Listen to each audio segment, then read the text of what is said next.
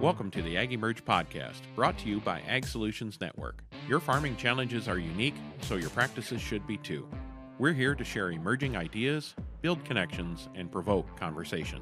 Get ready to improve your soil, your crops, your livestock, and your family's livelihood. I'm your producer, Kim Chase. And I'm your host, Monty Bottens. Thanks for joining us.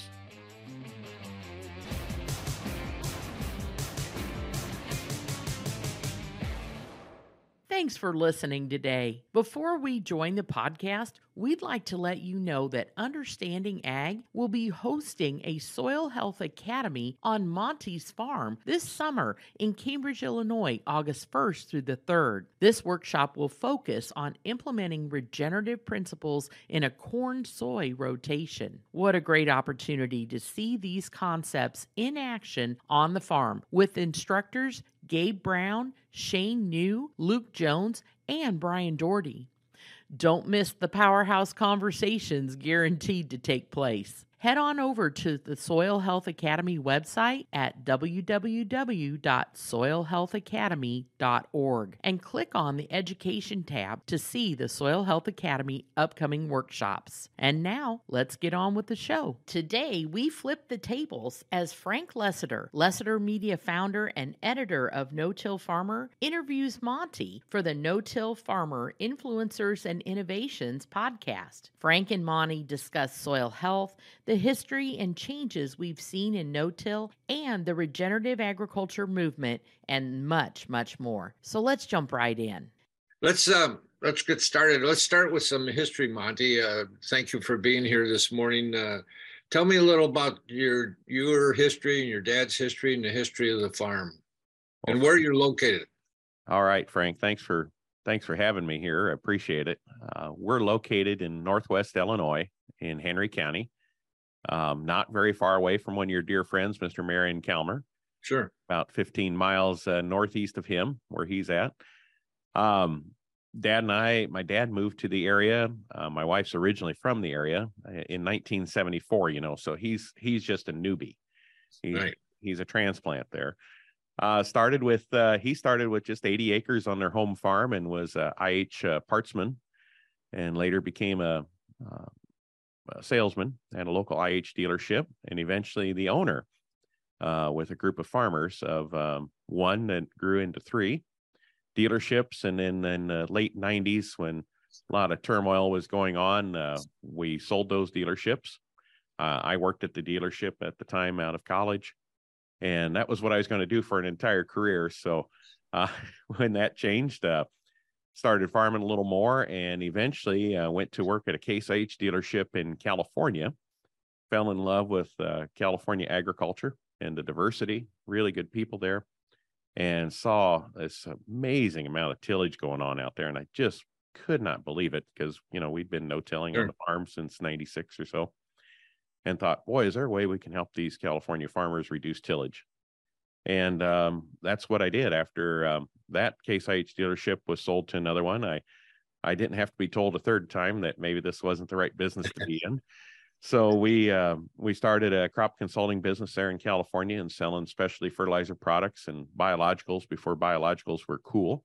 That was back in the snake oil days. And we worked with some farmers there and really started integrating cover crops, minimum tillage, drip irrigation, those kind of things. It grew into a company called California Ag Solutions. And then worked with growers out there, and we kept expanding the farm. And about 10 years ago now, my wife and I started transitioning back to Illinois to be with family. And at that time, we were a little behind the cover crop trend. Sure. So you'll have to forgive me, Frank, but I wasn't here to do it. But when I got back, we started doing cover crops. And then later on, we started doing integrated livestock.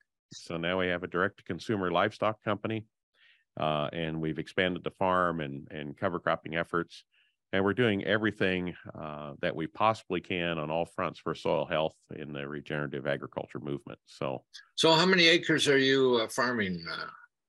About 2,500, and we've got 200 to pasture. Okay. Mainly corn and soybeans, or?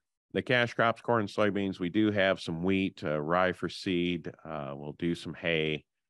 Occasionally we'll have ground that we set out for grazing.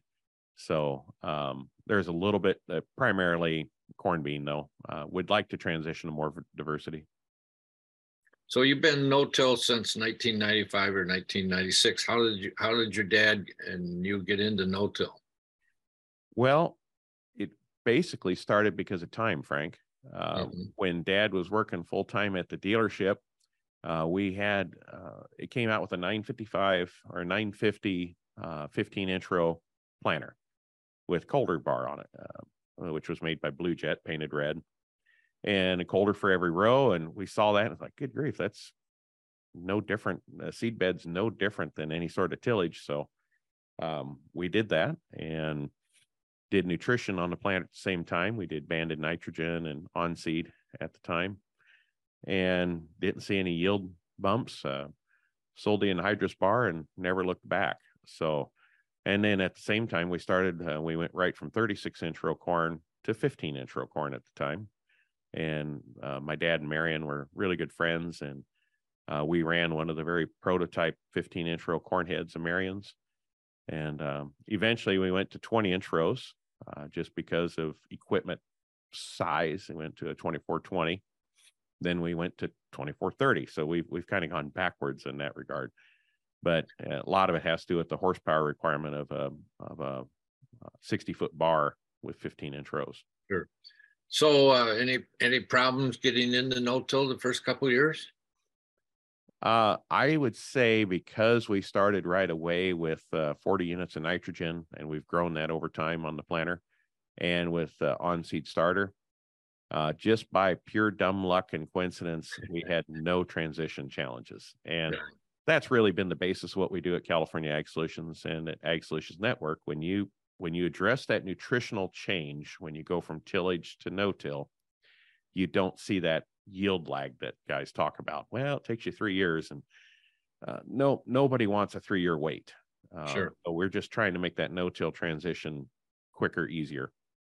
So with farmers in your area and in California, how do you when they bring up the yield drop, what do you tell them? Well, in California, it's a little bit different because the specialty crops, they're mainly concerned about operational issues and or residue for food safety and various things. So we kind of address those issues.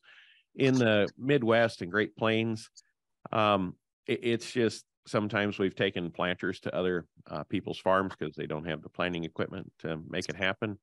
And sometimes just show them the science behind it and relate other people's experiences to see, because in the 80s, I don't know if you heard this, Frank, I'm sure you did over and over, but locally it got to be known as no-till is no yield. And exactly, I think right. They made a problem. They took a standard planter, they slapped a wavy coulter on the front. And if you had perfect planting conditions, it would work. And we had a few years where it did. Then we had a few years where it didn't. It was too wet. We had sidewall smearing, or too dry. It wouldn't go in the ground. And we lost a generation of no-tillers there.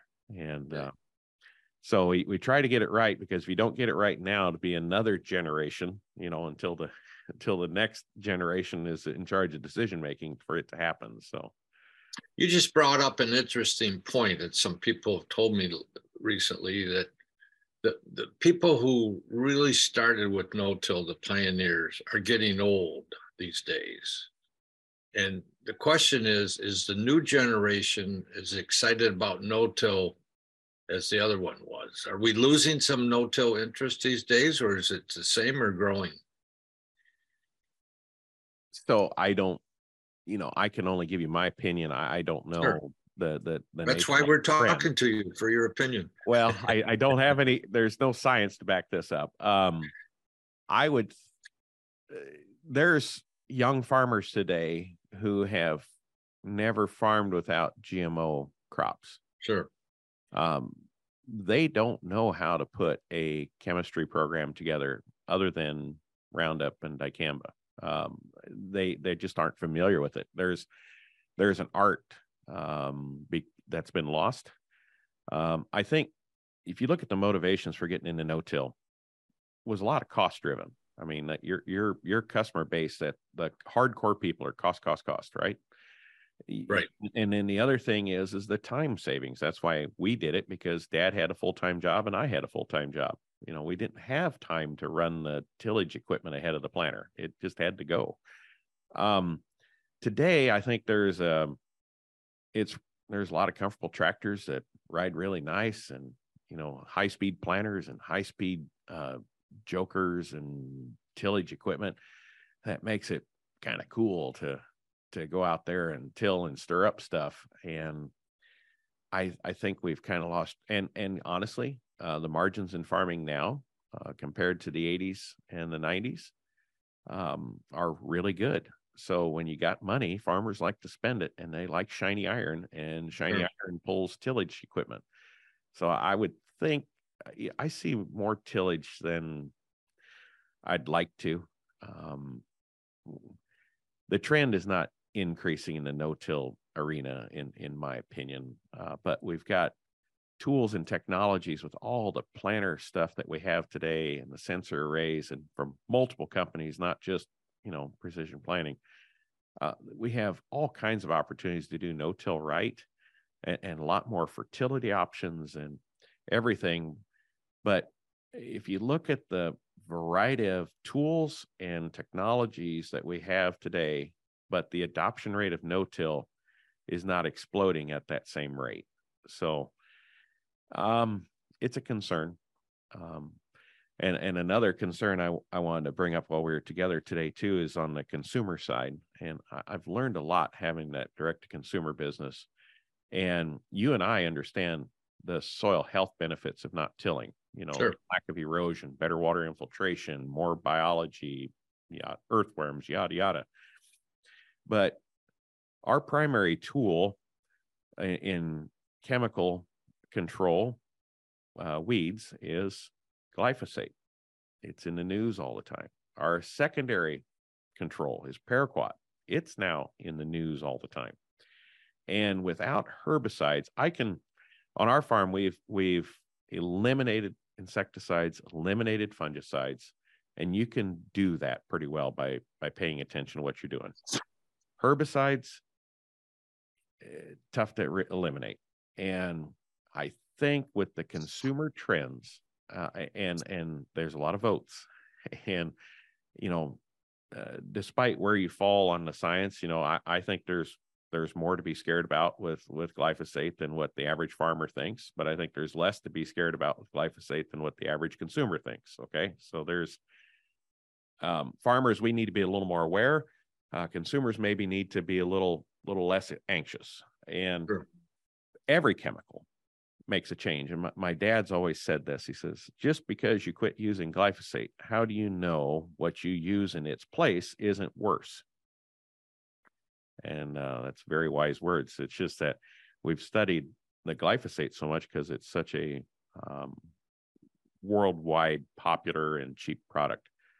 But I'm concerned about the future of no-till in regards to weed control. So we have to fast forward, and that's why I interview a lot of people on our podcast about robotic weed killers, whether it's mowing, lasers, spraying zinc, or spraying nitrogen on a plant at a high dose, but just right on the plant.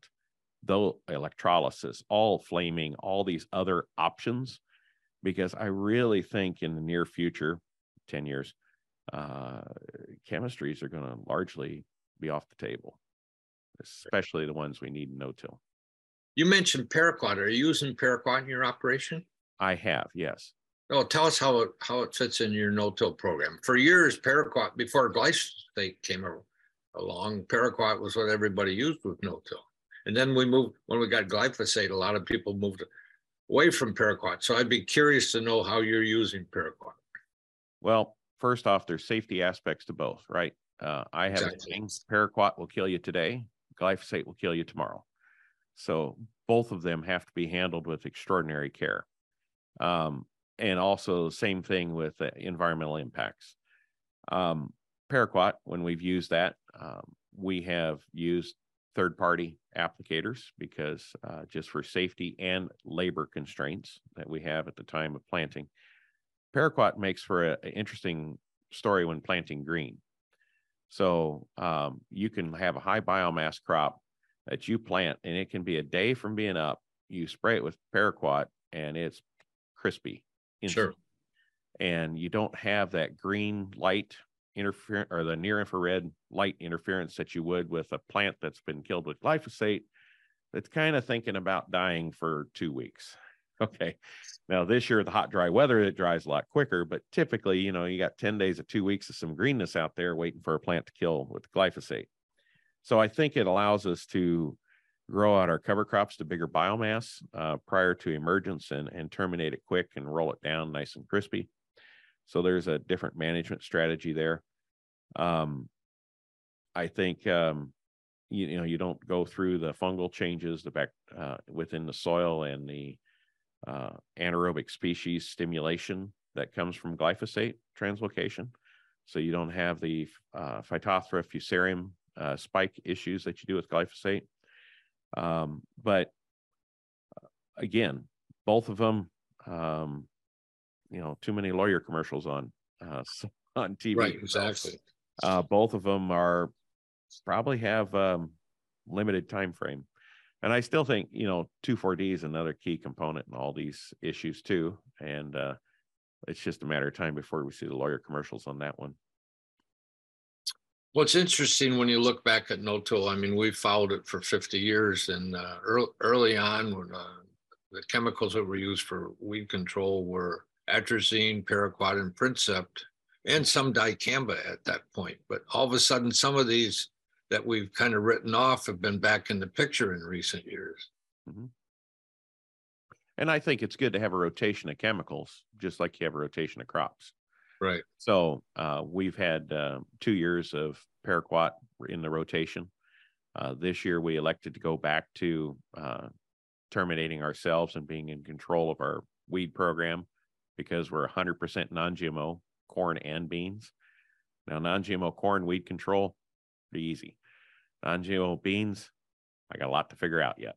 So we're working on that. And but so just because of the timing aspects and we went back to glyphosate. But I think, that interruption there also helps us, just like changing mode of actions of chemistries. Sure. That helps too. We haven't built up glyphosate resistance. So you're using glyphosate, but you're non-GMO. Let's talk about that. Why you got into that market and what it's meant for you. Well, the non-GMO market, half of our corn goes to food grade corn. Okay. So it's milled for polenta in Italy. And the other half of it goes non-GMO when I can catch a barge on the Illinois River. And that depends. Some years it's enough to pay for the extra trucking to the Illinois River. Sometimes it's not, and it goes to ethanol. So really haven't seen any yield related issues. Weed control options in corn, no problem. Work with prairie hybrids out of Tampico. So they're close by to us and perform well. So been pretty happy with that. On the beans, we can pick up some substantial premiums on non-GMO beans, and we're going to the river anyway. The only thing is that we have to deliver within a 2-day time frame instead of any day of the week. Sure. So it does require hiring some trucks when they got a barge call. But the premium's definitely worth it. Will be traditionally, in older bean prices, we were $1.40, $1.50. Now we're able to get up to $2.40 a bushel. There's some specialty bean markets. Buyer beware to the listeners. Always check it out. I've had some bad experiences with one company. If you want to know what that is, you can reach out to me. I'll tell you. I'm in the process of another company right now that we're working with that has a $5 premium, and they pick it up on the farm. So that's a rather interesting thing. So I think verdict's out to see if that yields as well. And it pays, but yeah. I think you have to have the market for that on GMO beans to make it pay. So now, right. to answer the other part of your question, Frank, is why in the world are you a nutcase and do stuff a little harder like this? I think in exploring some of the research papers that don't get a lot of press is that there's a thing called the way that nature works is nature doesn't like to spend more energy than it wants to accomplish something. And we were always taught that when we make DNA, we make it from proteins, and we break every protein down into individual amino acids, and those individual amino acids are reconstituted to make DNA. Well, about 10 or 15 years ago, they're like, no, that isn't the way it works. It's broken into bits. And in those chains, as long as the ends of those proteins are the same as what the body's looking for, they just grab the whole chain and put it together, less energy required. Then recently, we started to identify that certain GMO things that we're doing in our crops that get consumed directly, that, not through a high temperature processing component, but more direct consumption, is that some of those marker genes are assimilating in the genome. And I don't mind Roundup Ready plants, but I really don't want to be Roundup Ready 2 myself, okay? Or I don't want to be Enlist or dicamba resistant. So I think it's behooves us as farmers, once we're made aware of something, it's really tough for a farmer to choose to do something that isn't right. Sure. It may take a while to get off the habit, okay, but I don't think farmers intentionally ever do something that they knowingly know is causing harm or making a change in some way. Right. And when I became aware of that, I'm like, it just really ate at me. And I thought, you know what, I can do this without GMO.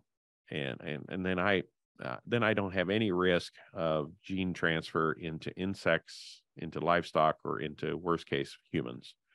And so that's why we've done that. And I think there's a plethora of things coming down the road with CRISPR, mRNA, and those kind of things that genetic transfer and genetic moving around is it's going to be an issue. So we're trying to stay as close to nature as possible, and we'll see what happens. I'm sure several people will let us know on the other things, and that's their choice, and that's fine. But our consumers tell us they don't want that, and I kind of agree with them. The AgEmerge podcast is brought to you by Ag Solutions Network. The ASN team is hands-on, digging in and invested in regenerative agriculture. Along with the proper plant nutrition and biologicals to boost your soil microbiome, we provide the ideas and implementation guidance to support you on your soil health journey. So stop farming the same way and contact Ag Solutions Network today at asn.farm. Let's talk about your corn program for a while. What kind of yields you looking for? What kind of fertilizer are you using, etc.? So I think yield, looking at pure yield is always a slippery slope, because Sure. a lot of people, trade dollars for bushels at the incremental end. We hover around a 225, 240 range. APH is where we're at on corn. We typically do that with 150 to 175 total units of nitrogen, about 25 units of phosphorus to 30, about 25 to 30 units of potassium, and about 30 to 35 units of sulfur. We have found that we've needed minimal lime additions since reducing our nitrogen rates. And cover crops help with pH balancing of the soil. So that's what we're kind of doing on there. And we have no nutrition that goes on the field ahead of the planter. So the planter pass is putting on basically 80, let's say 80, 30, 15, 15. S, and then that's an on seed. We put a NPK package in the wings of the furrow jet, so that's mix 2, along with micros and biologicals. And then we put our NK and S solution through Conceal. So we basically have 3 mixes on the planter placed in 5 locations, all controlled with vApply HD. So it is variable rate capable. I'm currently not doing variable rate because I'm not smart enough to know what correlates to variable rate. I don't know if anyone is, but would love to if we could figure out what the correlation is. I think a lot has to do with water for the plant available capacity and being able to quantify that. We don't have sand and muck. Okay. So Sure. we have some flat ground, some hill, more hill, a lot of hill. So that's kind of the base material is about the same. It's just the eroded factor from the years of plowing prior to no-till. But that, and then followed up with Y drop was where we do the balance of the N, K, and S. So on Y drop, we'll do another 80, roughly 80, 15, 15, 80, 0, 15, 15. And then we will do a foliar with at Brown Silk, potassium foliar from one of our products, and a biological to reduce stress at that time, and no fungicides. So that's kind of the summary of the corn program. So tell me what planter you're running and what attachments you got on it. All right. So currently we're running a Harvest International.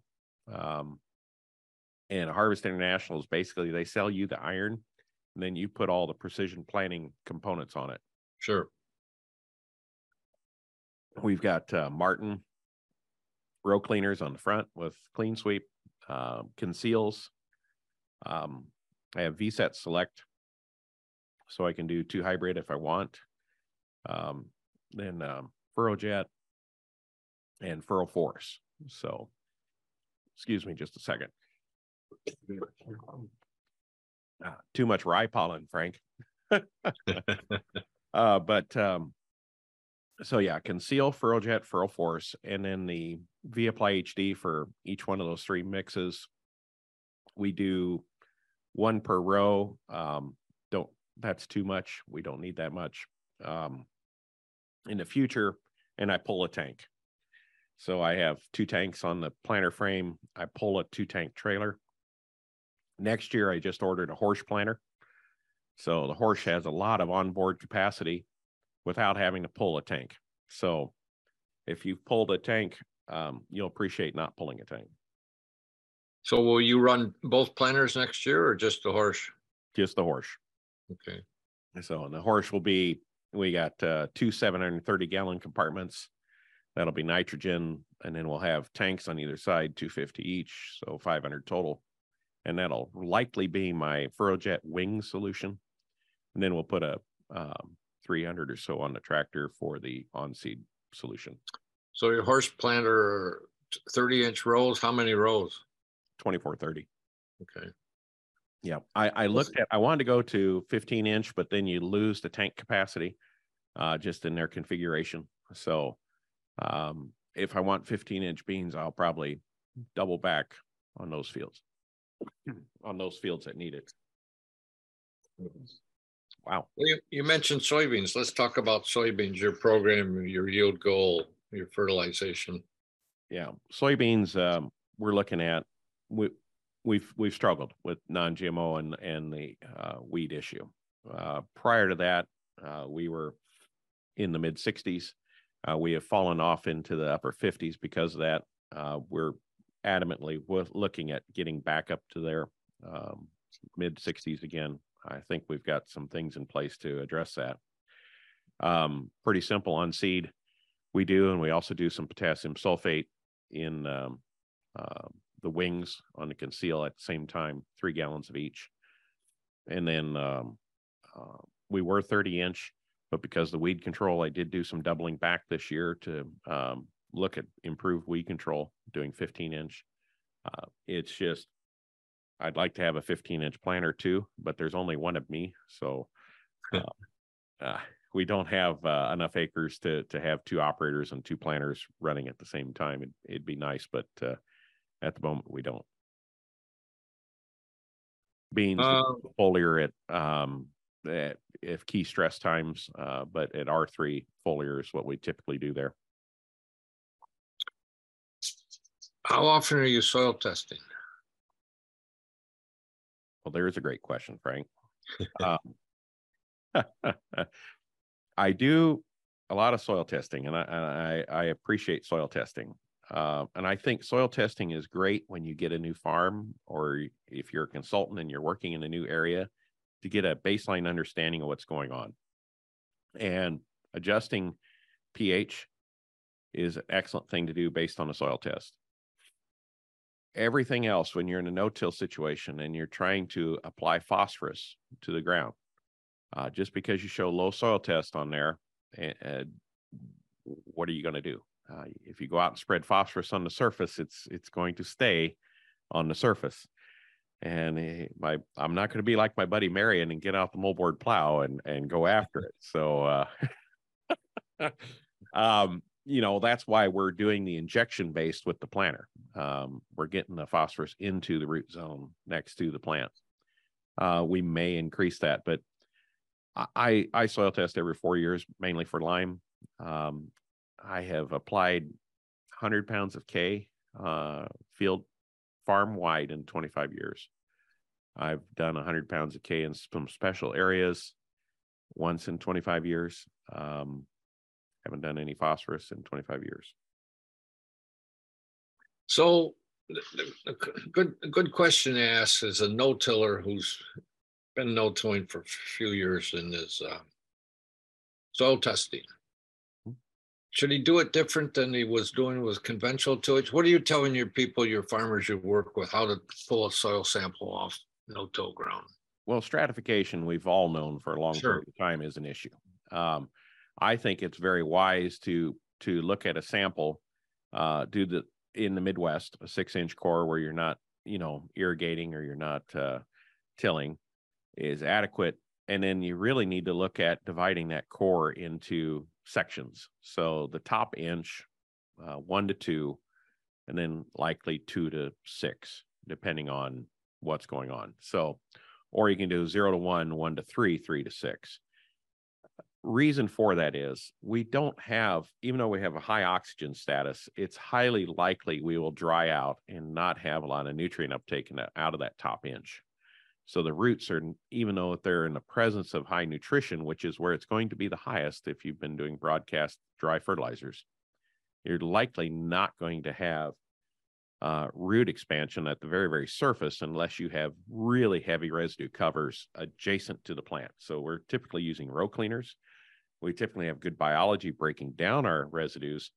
So, the top inch is not a whole lot of roots. Now, the next 1 to 3, we have an explosion of roots that are active in consistently moist soil that's consistently below 85 degrees. It's much more consistent zone. So that's really where the plant's going to pull a lot of its oxygen heavy nutrients from. And then 3 to 6 is more of what's available for longer term, what's going to be upcycled through the plant, move from the roots and redeposited into that soil. I mean, you've had people at No-Till Conference talk about how nutrients move in the plant, how water is staged in the plant, where you take it from depth and the plant brings it up and then redeposits it shallow overnight in order to use it first thing in the morning. I mean, there's some amazing things that plants do. But I think that's the stratification issue. That's a good way to look at it. And, maybe this will make Jack happy here, but strip till may have its place, right? And intermittently, or if you need dry fertilizer applied because you're in an environment in your cultural context or your soil formation context where you need a heavy load of dry fertilizers put in to improve your baseline. See, I think dry fertilizers are designed to improve your baseline fertility needs. The planter fertilizers are for this crop and immediate needs. Okay, so they're 2 different needs. And I think all too often we over fertilize with dry to meet the immediate, or we just supply the immediate and draw down the baseline, because you can't export forever and expect things to stay there. You have to monitor those things, which I do. But I think, when there's a need for intervention, it'd be great in a strip till pass to inject that, and maybe, take off the no-till cap for once every 4 years or once every 8 years, something like that, versus just broadcast on the surface.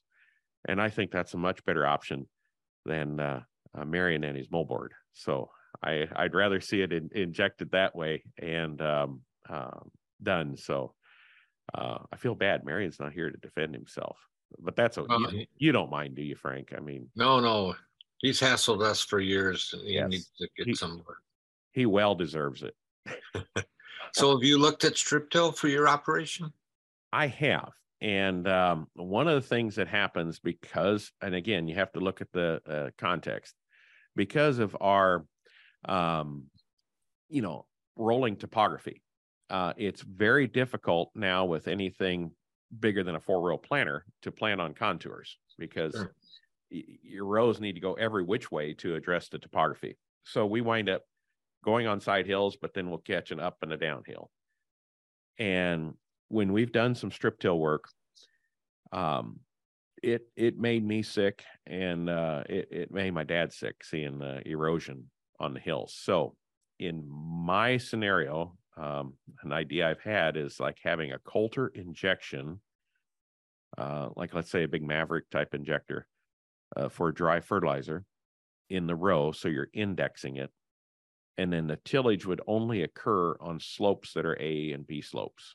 So 0 to 5% slopes only. So it's almost as if you drive across the field on the flats, the tillage would be engaged. And then on the, CD slopes, it would raise, but the fertilizer is still going in. Piece of equipment like that doesn't exist, but I just cannot stand the in-strip erosion associated with strip till. Just is disheartening. Let's switch over to cover crops. Let's hear what you're doing on cover crops, the mixes, how you're figuring out what the nutrient value is to your corn and soybeans. Well, first off, you have, I remember when I came to the no-till conference, it'd been a little while since I'd been there. And I thought, wait a minute, Frank, Mike, you got to rename this thing. It's the cover crop conference, not the no-till conference. Holy smokes. I mean, every presentation was cover crops, cover crops, cover crops. Yeah, we've gotten a little flack for that too. But oh no, when I first arrived, it was a little bit of a whiplash, but yeah, I understand. They are an amazing tool. So we battle labor like anyone. So cover crops add another labor level at harvest. And when harvest is your number one labor demand. So right. We take something and make it worse in that regard. So it's tough to execute. I have tried aerial seeding a few times. I call that Indian cover crops, Frank. You know what that means, right? No, you gotta that means Apache here, Apache there. So Very I good. haven't had luck with that. I've tried overseeding with a Heggie, and the broadleaf corn that was covering all the ground, it was just no light to the ground. I thought, oh boy, that's not going to work. But boy, this upright one is going to work great. There's what you get for thinking. Of course, it was the opposite. The other thing I got going on too, Frank, is too many earthworms. Mm-hmm. And they go out there and they grab all the seed off the ground and they pull them into their middens. So the funniest thing is that every midden, which is about 10 inches apart, had this little fur of rye here and there, but they took a lot of the rye down their hole. And I've just had no luck with that. So we go to John Deere 1990 CCS is what we seed after corn. Sioux cereal rye, because that really, we've tried barley, wheat, everything else. I would love to have more diversity. We've done Austrian pea, hairy vetch.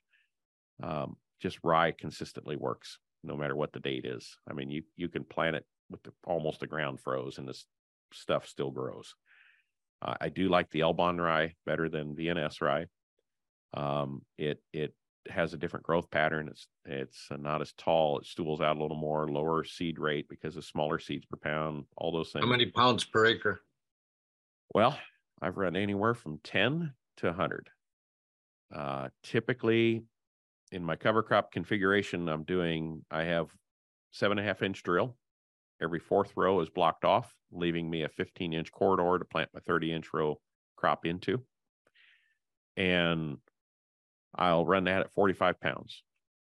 If we're on full seed, we'll run 55 to 60, typically. If I'm relay cropping, we'll run 10 to 15 pounds. That's where we're harvesting the rye off for seed, followed in interplanting soybeans. If I am in an organic attempt or experiment or really bad compaction, where I'm trying to get some biomass out there, I'll go 100 pounds, 120 pounds.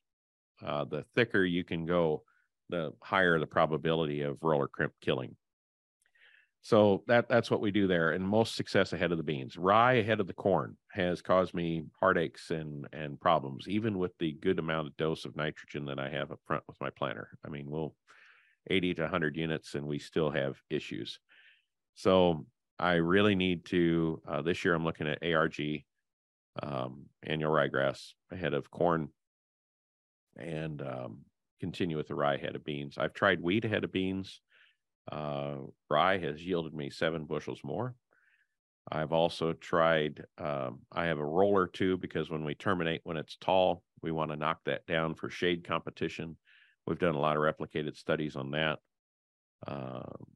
3 to 7 bushels just from rolling down the rye, helping prior to beans emerging. So this isn't the roller effect of that some people are trying to damage the bean to get it to node more lower. That's just from sunlight effect. So, yeah, and I would like to get more diversity on the winter crops. I just can't, and I think that's because I'm planting full season corns, full season beans. I'm not getting in there soon enough.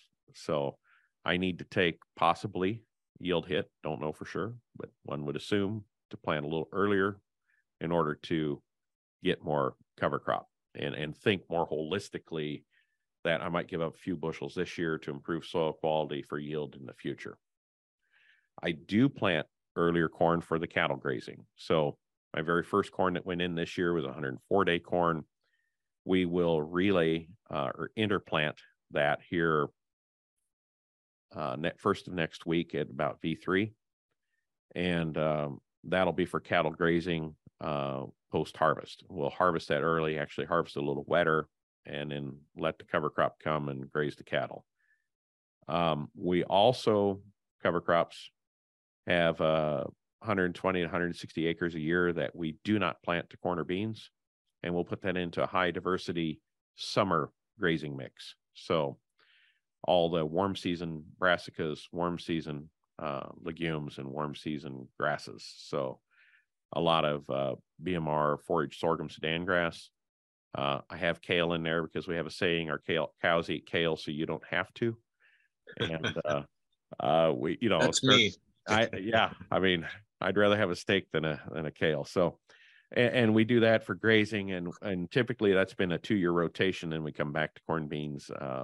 This year it's going to be a 1 year just because we're putting some fields together in rotation. But that's always part of the plan too, is either a small grain, or we just go straight into the summer forage for the grass-fed cattle business. So I know some no-tillers in Pennsylvania who have gone to make maybe 95-day corn purposely so they could seed their cover crops earlier. You done some of that? Maybe not to that extreme, but that's the 104-day attempt. I did last year, and I'm doing again this year. Interesting story on that, Frank. I had a 240-acre field. Half of it was the 104-day corn. The other half was 114-day corn planted later. Harvested the 104 early, planted right away in the end of September, 1st of October. I've had the cattle grazing that this spring, and they grazed it last fall, just 120. I didn't graze the southern 120 with the full season corn because it just wasn't up. It wasn't there to grow. This spring, I put them back on there, and I've been able to double the stocking rate on the early planted cover crop and continue at a double the stocking rate from April 7th until here we're at May, 23rd or something, 24th.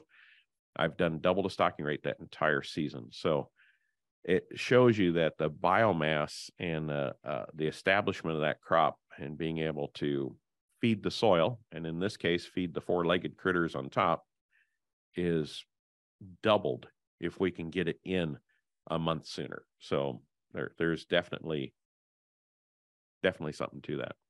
Now, what that means in bushels, I don't know, but if you've got alternative revenue streams, such as I do with the cattle, sure, that's a big deal. You mentioned intercropping and relay intercropping. Talk about this for a minute. Oh, still learning, Frank. First year, horrific problem because we clipped the tops of the beans. Second year worked pretty good. Third year was kind of hit or miss. The weed control. Second year we did it without any weed control. We thought, wow, this is awesome. Here's an organic transition tool. Third year, of course, weeds came through. So still trying to learn. And it is more profitable when you consider the costs of buying in seed for cover crop versus growing your own. So if you look at, you give up a little bit of soybean yield. I don't have the numbers off the top of my head. I can get them for you. But we did give up soybean yield to gain 20 bushels of rye. The rye tested at 94% germ, which blew my mind. You're not supposed to be able to do that in the Midwest. And we had a wet season last year. Don't have that problem this year. And I think it works great. But the problem is I only have so much rye that I need, right, for my cover crops. So if I do 100 acres, I'm great. So I can't do all 1,100 acres of soybeans this way. And plus, on my topography, keeping that head above the soybean canopy on hills, good luck. I mean, because it's not like a platform. We decided we needed to design some bigger diameter wheels that would allow it to basically follow on the ground to stay above the top of the beans, because you cannot clip the beans. You'll kill them, the growing point, and you'll kill your yield to a third. Okay.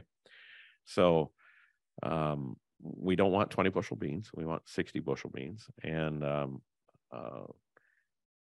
rye just won't work everywhere. Plus the end rows take a beating, turning and harvesting it. So we typically create a flat spot within a field that's relatively minimal topography change, and we'll spray out the edges on the end rows and try to pick a zone where we come right up and have the cart parked on the field edge and direct load into the cart, and then just drive right back, because you don't want to be driving back and forth trying to hit the cart, or definitely not unloading on the go. Right. The relay cropping we've tried. Go ahead, Frank. No, you go ahead. Oh, the relay cropping you asked about, or no, the intercropping. You need another book, Frank. Cover cropping terms, the history of cover cropping terms, instead of the history of no-till. That's going to be your second book. The intercropping plant. We've always planted it too late. We were scared. We were told, oh, you need to plant V4, V5. So yeah, we plant V4, V5, V6, amounts to nothing. Herbicides that we're using is hurting us. So this year we've got verdict out right now. We're going to hit it at V2 and see if we can make a go of it. It's been limited success. Even on 60-inch rows, I've had limited success. I think when you grow bigger yielding corn with good canopy closure, you're struggling to do cover crops within canopy, because it just can't get established and maintained. So it's wonderful if we could do everything, but we have to realize that with our current technology, we have to have whole fields of something to harvest them. The future, maybe robotics could let us do a three sisters approach, and multiple harvests, multiple cultivation. It's basically replacing a person doing that. Sure. But, mechanics today is we're just bigger and bigger and bigger because there's only one guy to put in the seat. So that's why we have 600, 700 horsepower tractors and 16, 18 row corn heads, is there's one butt. So when we can have robots replace butts, we can really rethink our machinery. And then I think we'll get to better companion cropping scenarios. You just made a comment that's going to lead into my next question. And we talked about row widths, 7.5, 15, 20, and 30. Now tell me about your experience with 60-inch rows. Well, Bob Recker, I bumped into him out at Lauren Steinlage's field day, and I was part of the original project there. And, I was really excited because he wasn't seeing a yield drag and we could do all these extra things. That's great. When we did that again, unfortunately, in our context, we lost 16 to 20 bushels. And all of a sudden, the revenue gain that we can get out of the utilization of that 60-inch row is very tough to find a revenue gain to offset that 16, 20 bushel loss. In addition, we don't get even residue distribution post-harvest. So if we don't have good covers growing in the middle, which we didn't, and I think that's probably herbicide interaction related, so not 60-inch row 60-inch rows fault. I think that we have to have the residue covering in the middle because it gets pretty naked out there. Let's switch gears a little, and it's time to talk about your cattle operation, what you're doing with it and how you're marketing the beef, etc. Well, now when you think cattle operation, we are certainly not anything like Greeley, Colorado, or some of the big boys out west. So this is direct to consumer. And so we closed herd now. Everything we raise, we sell. We're antibiotic free, vaccine free, which is becoming a big issue with consumers. We get everything custom processed. We sell online, do home delivery, UPS and farmers markets. So we're processing about 60 to 80 head of cattle per year. We're also processing, depends on the year, sometimes 50 to 100 head of hogs. We're doing about 5,000 birds, meat chickens, and we have about 500 laying hens. So all of that is pasture-based, homegrown feed for the non-ruminants, 100% grass-fed for the ruminants. We did have sheep at one time. They're great for land management, but we just don't have a local market that wants lamb. So that's more of a Mediterranean market. So we've gotten out of sheep. But yeah, we have a home farm that they're on through the winter. Otherwise, they're on cover crops. So 7 months out of the year, they're on fields. 5 months out of the year, they're on pasture. We have no barns, no feed wagons, no manure spreaders, none of that. So we have polywire, and now we're transitioning to virtual fencing with a company out of Norway called No Fence. It's an amazing technology. I like to say it makes grazing so easy a corn farmer can do it.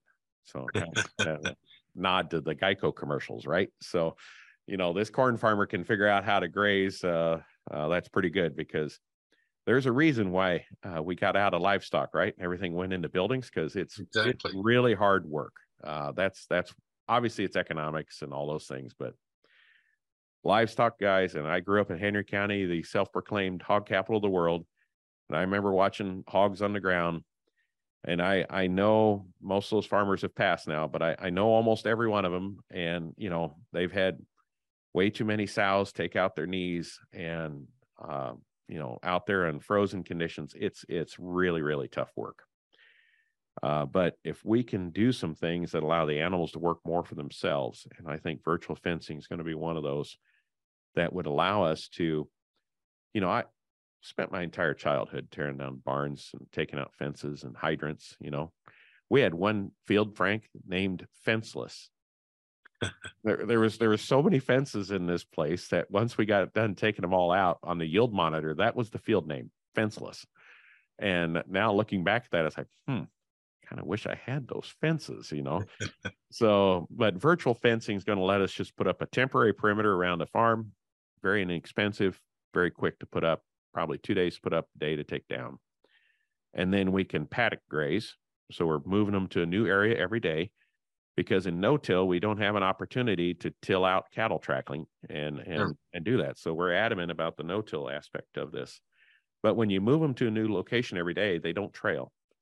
And we, for 5 years, have just no-tilled straight into spring grazed cover crops. And it works wonderfully well. And I think we've seen, my dad just sent me an email this morning. He says, hey, I was looking at the field view maps. And he says, do you really think that organic matter has gained that much on that one field? He says, it's running 1.5% higher than anything else you planted this year. I know you've had cattle there 3 years. Do you think that's doing it? So he's all excited about that because he's pouring through the data right now. And yes, that is why we do it.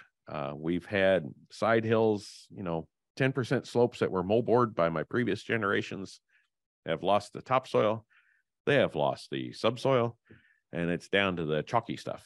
And we are having those areas, instead of yielding 60 bushel, yield 180 to 200 after 3 years of cattle and cover crops.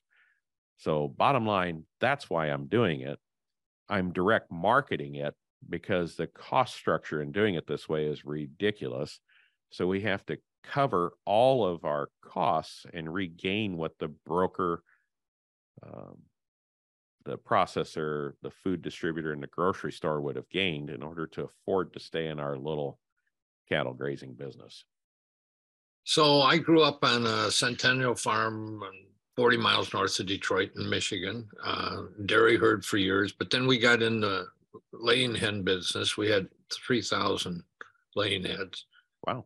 So I don't quite understand. You got to go gather eggs from your laying hens in the cover crops or what?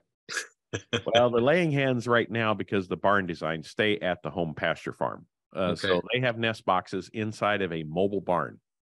Mobile barn's like a greenhouse, 20 by 40. There's 8 nesting boxes with rollouts in them.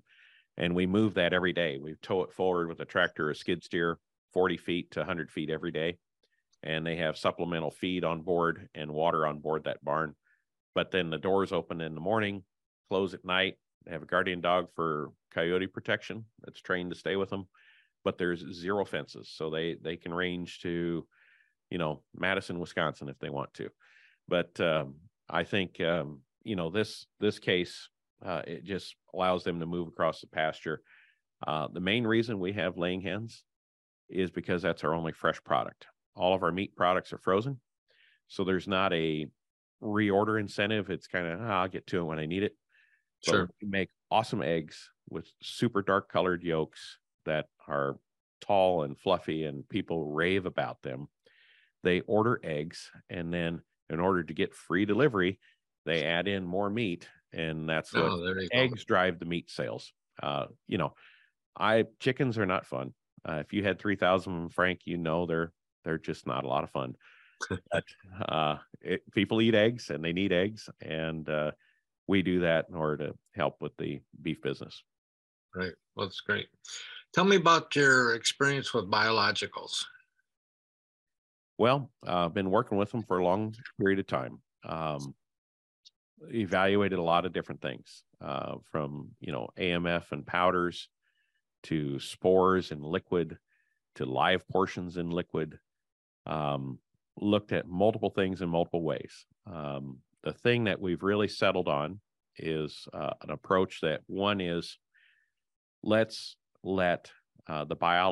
prosper the biology life that's in the soil. Everything is there and fairly ubiquitous across the earth. How can we create and support the ones that are most beneficial for us? So we have certain foodstuffs within our biologicals that we're using or that we market through ASN and our dealers. And we have certain enzymes that cause certain chemical reactions so that beneficial aerobics will prosper more than pathogenic anaerobic type of or facultative type of microbes. And then the other thing that we do too is we provide certain key amino acids and building blocks that the plant needs that is a high energy source that can easily be converted into plant growth hormones. But I haven't taken the approach of providing the plant hormone. And I've seen a lot of research where, 2 parts per trillion is awesome. 1 part per trillion had no effect, and 3 parts per trillion was yield limiting. So, and then the very next one, you'll see it took 5 parts per trillion to make a difference, and 7 parts per trillion was detrimental, and 3 was nothing. And I've decided I'm not that good to know when the right parts per trillion is the right amount. So we give the plant the building blocks it needs, amino acids, different kelp extracts, enzymatics, surfactants to make products more available, sugars in alcohol forms, various types of carbon chain components, all of these things all together as a complete package. And, we've been doing it for 20 some years. And like I said earlier on, that was in the days when it was fairy dust. What's all, there's another book, Frank. What have they all been called? Fairy dust, panther pea, squirrel, snake oil. Yeah, you come up with it, right? But it's neat to see today the interest in it. I think it can save a lot of conventional synthetic fertilizer inputs. And if we can reduce applied nitrogen, we'll typically be able to increase carbon in the soils because for the most part, we're over applying nitrogen. And excess nitrogen in the soil will balance out the carbon and essentially burn it out of the soil, which you've had guys talk about on the stage, right? So what's interesting, it's interesting in biologicals. Farm Journal some time ago did a survey on what percentage of farmers were interested in biologicals, and it was about 20%. But when we survey our no-till people, over 50% are already using biologicals, and part of that reason is they've always been innovators. They're willing to try things. I think the no-till farmer and your audience is more in tune with the soil versus think of it as soil instead of think of it as dirt.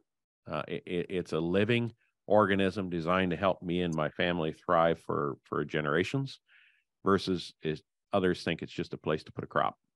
Right. So let's talk regenerative ag for a few minutes. There's a lot of people interested in it. There's a lot of people who are interested in it, but had torn their fences out and they don't want to mess with cattle or sheep or pork anymore. Can you be a regenerative farmer without livestock? This is a big question, Frank. Okay, this is your fault, or maybe my fault. You had Gabe at the National No-Till Conference in 2016, and that was kind of his breaking out regenerative conference. He did a main about here's what I do on my farm, and then he did a follow-up thing. Here's how we direct market what we do. Right. And I saw the profit per acre, and I'm like, wow, that's $1,000 per acre on chickens. Now, albeit you can't do many acres of them, it's still kind of interesting, right?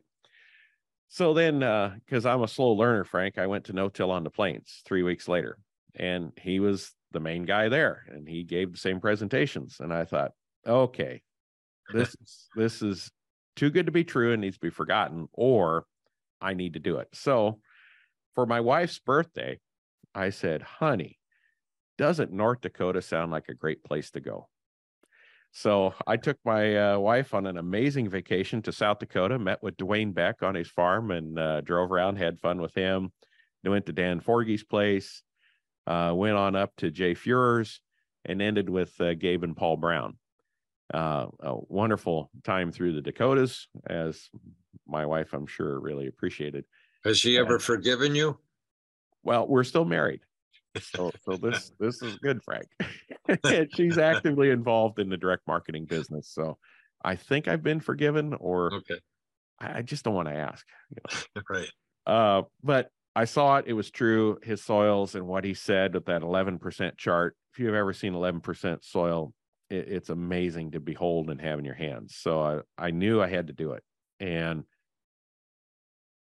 bottom line, if no-till gains you 10% per year in organic matter, and if cover crops gain you 10% per year in organic matter, add cattle on top of that, you get 0.4% per year. It's double the effect of cover crops and no-till. So what you got to ask yourself is, how much organic matter do you want? And when you've answered that question, you want all that you want all that you can have, I think you'll get serious about considering the ruminant side. Now, the hogs and the chickens, that came about because we had 2,000 customers that wanted chicken and pork. So again, we have the chicken and the pork to sell more beef. But the cattle impact is something. However, when you look at regenerative agriculture, the next term will probably be resilient. The next term after that, I don't know. But the 5 soil health principles that Jay and his team penned are the key. Whatever you can do at your farming operation today to minimize disturbance. As no-tillers, we're doing that really well. But we need to look at the chemical inputs. How can we reduce the chemical inputs? How can we reduce the fertilizer inputs? How can we reduce what we're doing? There's this need as a farmer, I have to do something. How can we sit back and let nature do it? Nature did it just fine in the prairie system and created these 8% organic matter soils before we did something and moved them down to 2%. Okay. How can we back off and let it do it? Keep the ground covered, keep something growing all the time. That's cover crops, guys. Maximize diversity. We got to find something other than corn and beans, another rotation crop. The diverse cover crops is one way to get diversity in there, but I think diversity is the hardest thing we've got going with our markets.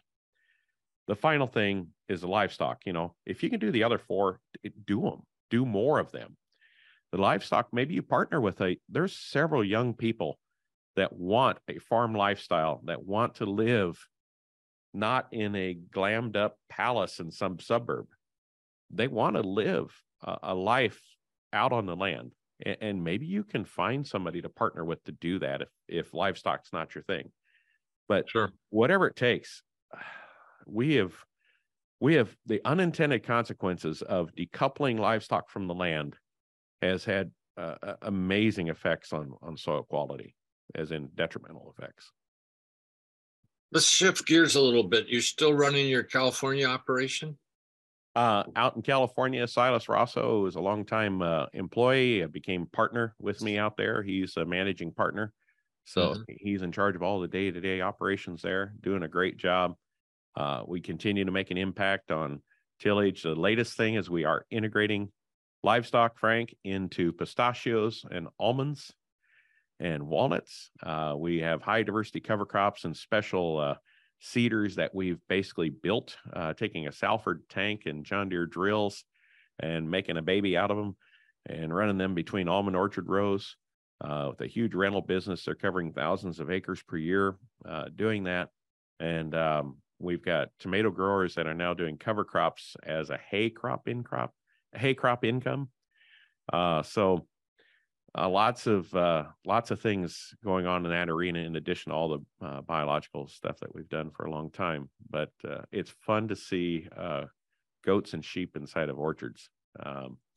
It's amazing the difference it makes in the plant health and the amount of pesticides we've reduced because of all the beneficial insects in the cover crops.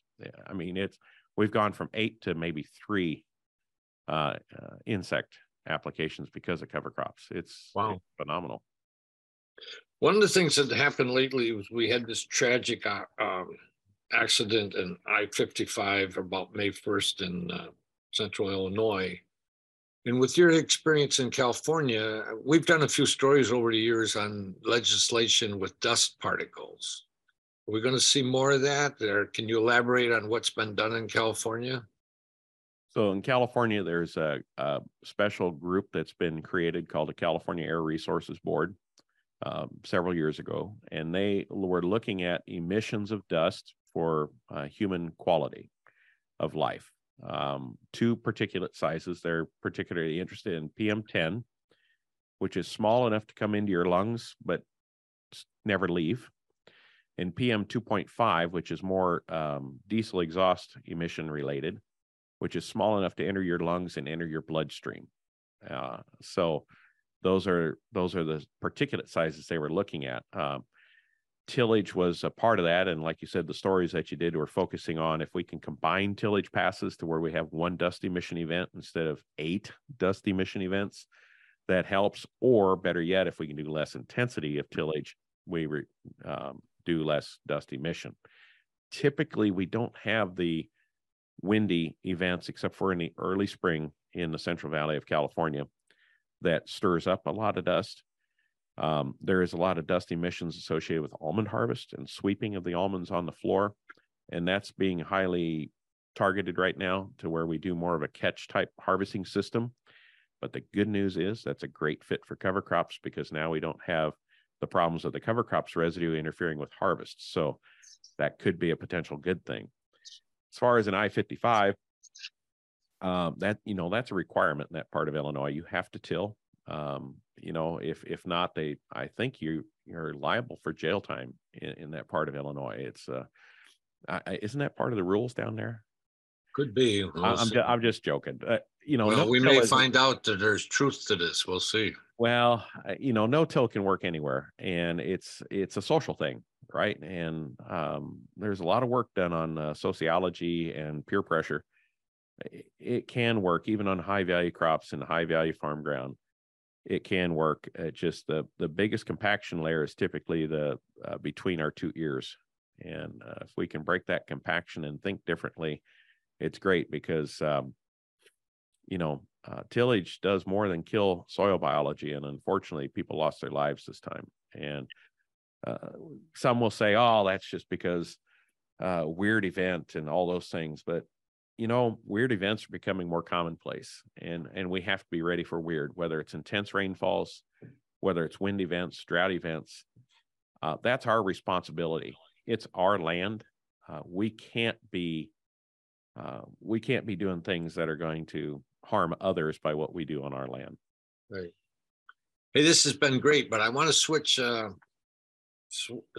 around a little bit, because we also have Farm Equipment Magazine that goes to dealers.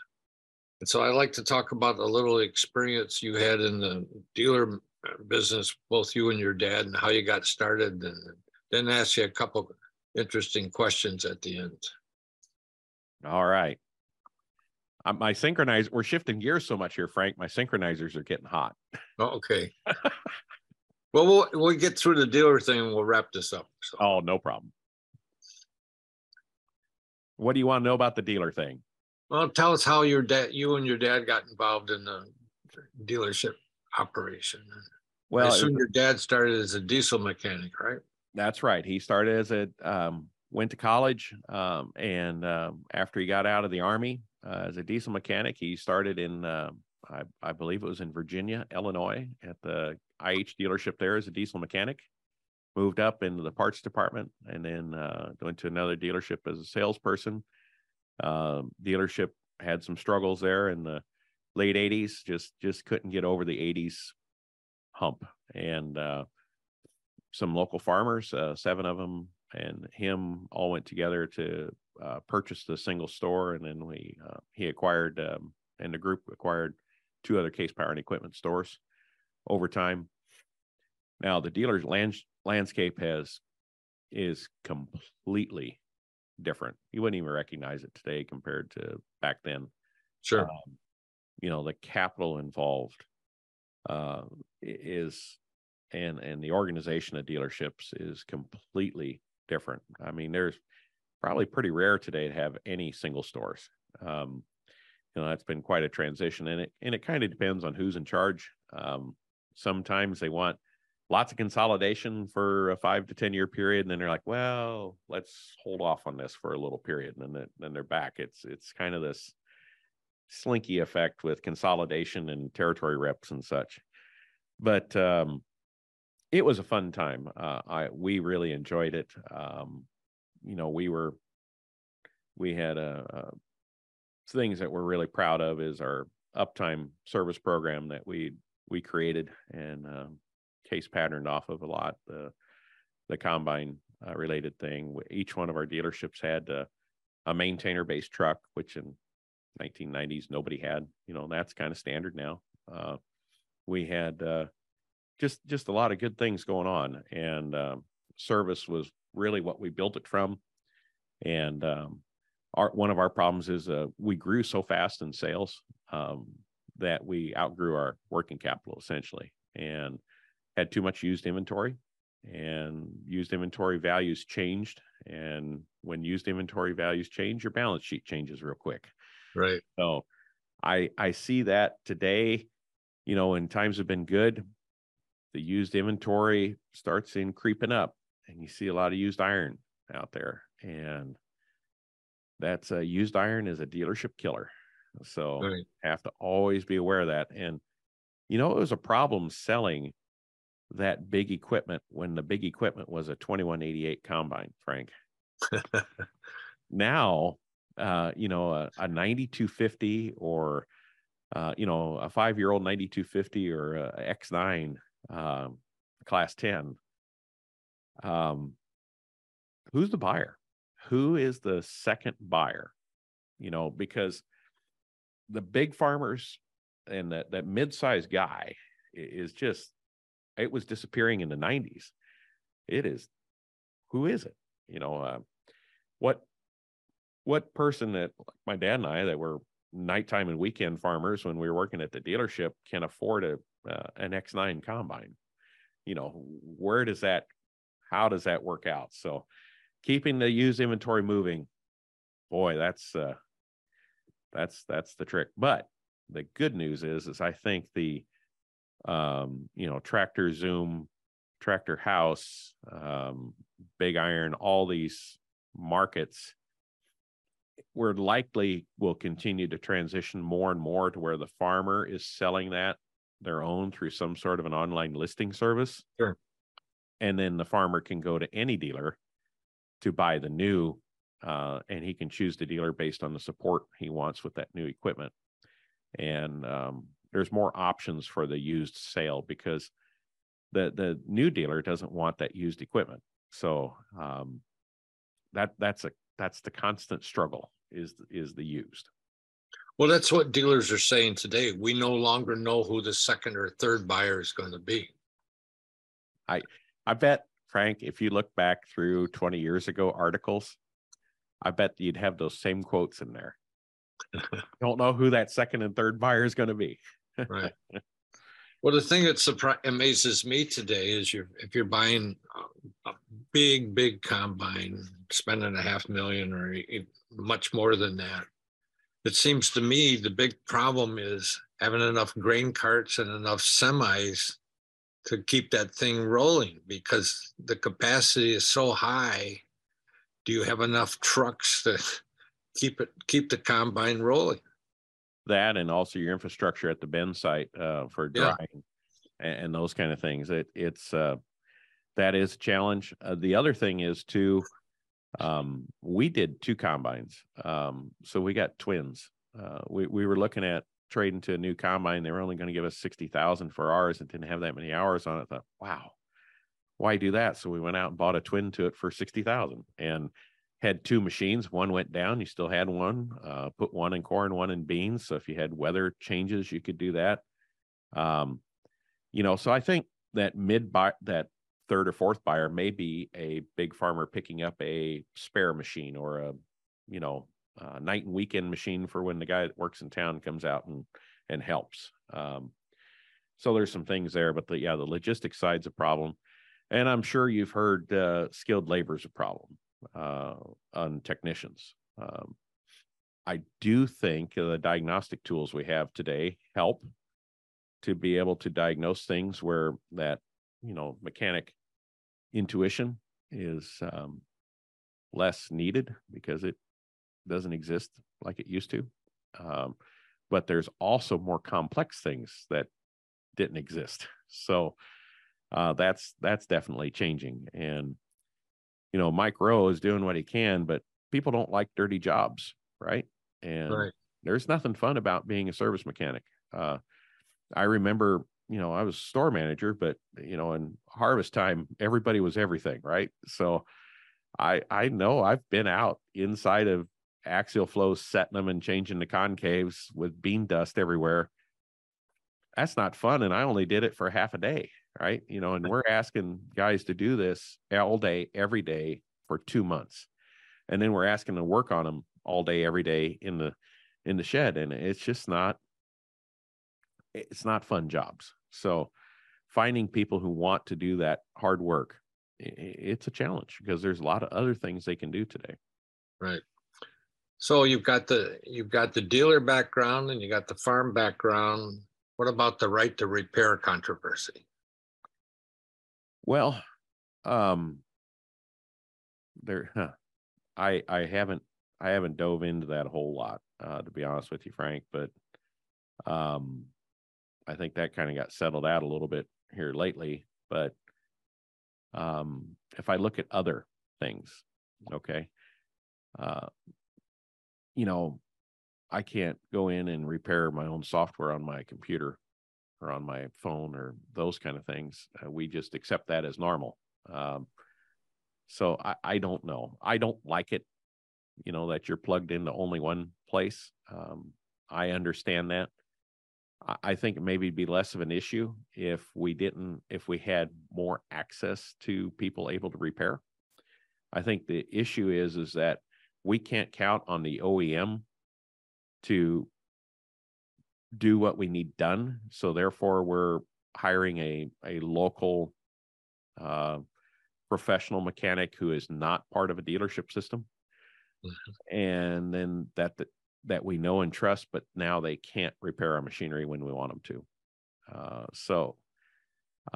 Maybe the OEMs need to say, hey, we understand we have a problem. Our dealers can't do everything. And if you are a professional mechanic, not a shade tree mechanic, but if you're a professional mechanic and want access to our software, you can do that. And, there has to be some sort of a standard that the OEMs have to provide. I mean, they have standards on parts fulfillment, order fulfillment, and all that kind of stuff. They can have those same standards on technical fulfillment and quality feedback. And if the dealer isn't making it happen, then the third-party mechanic, there should be ability, if they're not going to let us do it ourselves, they should be able to license somebody else who can do it. So just like Microsoft has licensed Microsoft software people, QuickBooks has licensed people to do things. So if your dealer network can't pull it off, Mr. OEM, you have to provide the solution. If you're not going to let the farmer work on it himself or herself, then you need to make it available for somebody to be able to do it. Because otherwise, why am I paying $900,000 for this thing that's going to sit dead in the water? Well, it's interesting. With some dealers have told us with the independent mechanics in their area that 40% of their parts sales are going to these independent parts guys. So it's an important part of their business. And, and some dealers say we couldn't handle it all if we had to. Right. And you're not going to be able to hire those independent guys back. There's a reason they're independent. They want to be. Right. So we've missed having you at the NOTO conference. And part of the problem is you've been running your California conference at the same time as our NOTO conference. You got one coming up in January? At the moment, we do not have one on the books this year. So COVID changed everything. And being in California, the COVID capital of lockdowns really kind of changed that. We went to a virtual format during our third year. And then the last 2 years, we've been doing an on-farm format here. So more of a field experience type of thing. So we're going to continue to do those kind of things and be a little more. It's just tougher to get people to come to conferences, as I'm sure you're well aware that YouTube is too easy. People like to watch something short in their jammies, and a topic that they need at the moment that they need it. And unfortunately, that gets us out of the thinking realm, right? Sure. How am I going to change my operation? It gets us out of that social dynamic, because the magic of the no-till conference, even though when you talk, Frank, it moves mountains and it's amazing. Okay. But the best part is the coffee breaks and the round tables and the small group discussions, and just, it's a reunion, right? For Right. the old Exactly. cults, to get to see everybody. That's the value of the no-till conference, is getting together. And virtual stuff just don't cut it, but it's getting harder and harder to get people to go to things. Right. It's expensive. It takes time, and you don't know what you're missing unless you've been. Well, I have an interesting story about this, because it was 10, 15 years ago, and a no-tiller called me in late August to register for the no-tillage conference, and somehow I took the call, and so I registered him, and I said, I feel guilty about this because we're running behind on the program. I don't have it all done yet. And he said to me, I don't care. I said, what do you mean you don't care? He says, well, I've been to the no-till conference. I know you'll have a good conference. I know you have great speakers. But I'm telling you right now, if I think you have a lousy program, I'm still coming, because the networking in the halls will more than pay for the whole conference for me. Thanks for listening today. It's been fun to eavesdrop on Monty and Frank's conversation. They've known each other a long time, and hearing them discuss the history and changes we've seen in no-till and soil health reminds us of why we are doing the work to help growers adopt these practices and systems. And you can learn even more about what we're doing to help growers by checking out our website at asn.farm, and there you can click on links to follow us on Facebook, Twitter, Instagram, LinkedIn, and YouTube. There's a lot of great things happening and always something to learn. Thanks for listening.